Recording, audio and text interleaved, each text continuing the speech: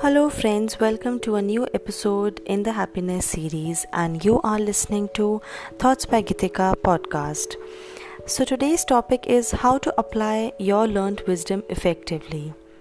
Today, we are all in the self isolation period. The situation is the same for everyone, and everybody is fighting it at their own levels. Motivation is the key that keeps us strong, but at a point we all break down. You reach your saturation point and you want to break free all. What is the solution to this? Tell me a way that keeps you calm. How to apply your all learned wisdom until now effectively. Time to revise the learned wisdom. As we grow, we listen to all sorts of stories from our parents that make space in our mind. Almost all the stories teach a lesson and end with a moral. The elders share their own experiences also, showing the real meaning of what they are preaching. I have also grown up the same way.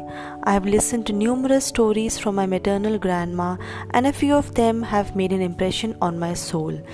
The next leap took over after I got married and started reading and listening to wisdom stories. Destiny brings all the broken pieces of your life in its correct place at a particular time. Slowly you understand the happening of events in your life and the reason behind. Apply all your learned wisdom today. I have understood all the events happening around me, and now is the time to apply whatever little I have learned until now. So don't just accumulate what you observe, but use it practically in today's time. So, do you want to know how do I practice it all? Don't hear what you don't like. Ever wondered why do we get angry? When we listen to something we don't like, we get angry. We feel irritated and are fumed with negative energy. What if we don't do or like the things we don't see? Let them happen in the background, but you remain unaffected. Can you do that? Don't indulge in situations that don't concern you. Many times we interfere giving our piece of advice and end up arguing. Later, we realize that we could have avoided. Remember, we learned think before you speak. Time to apply it. Practice to be quiet.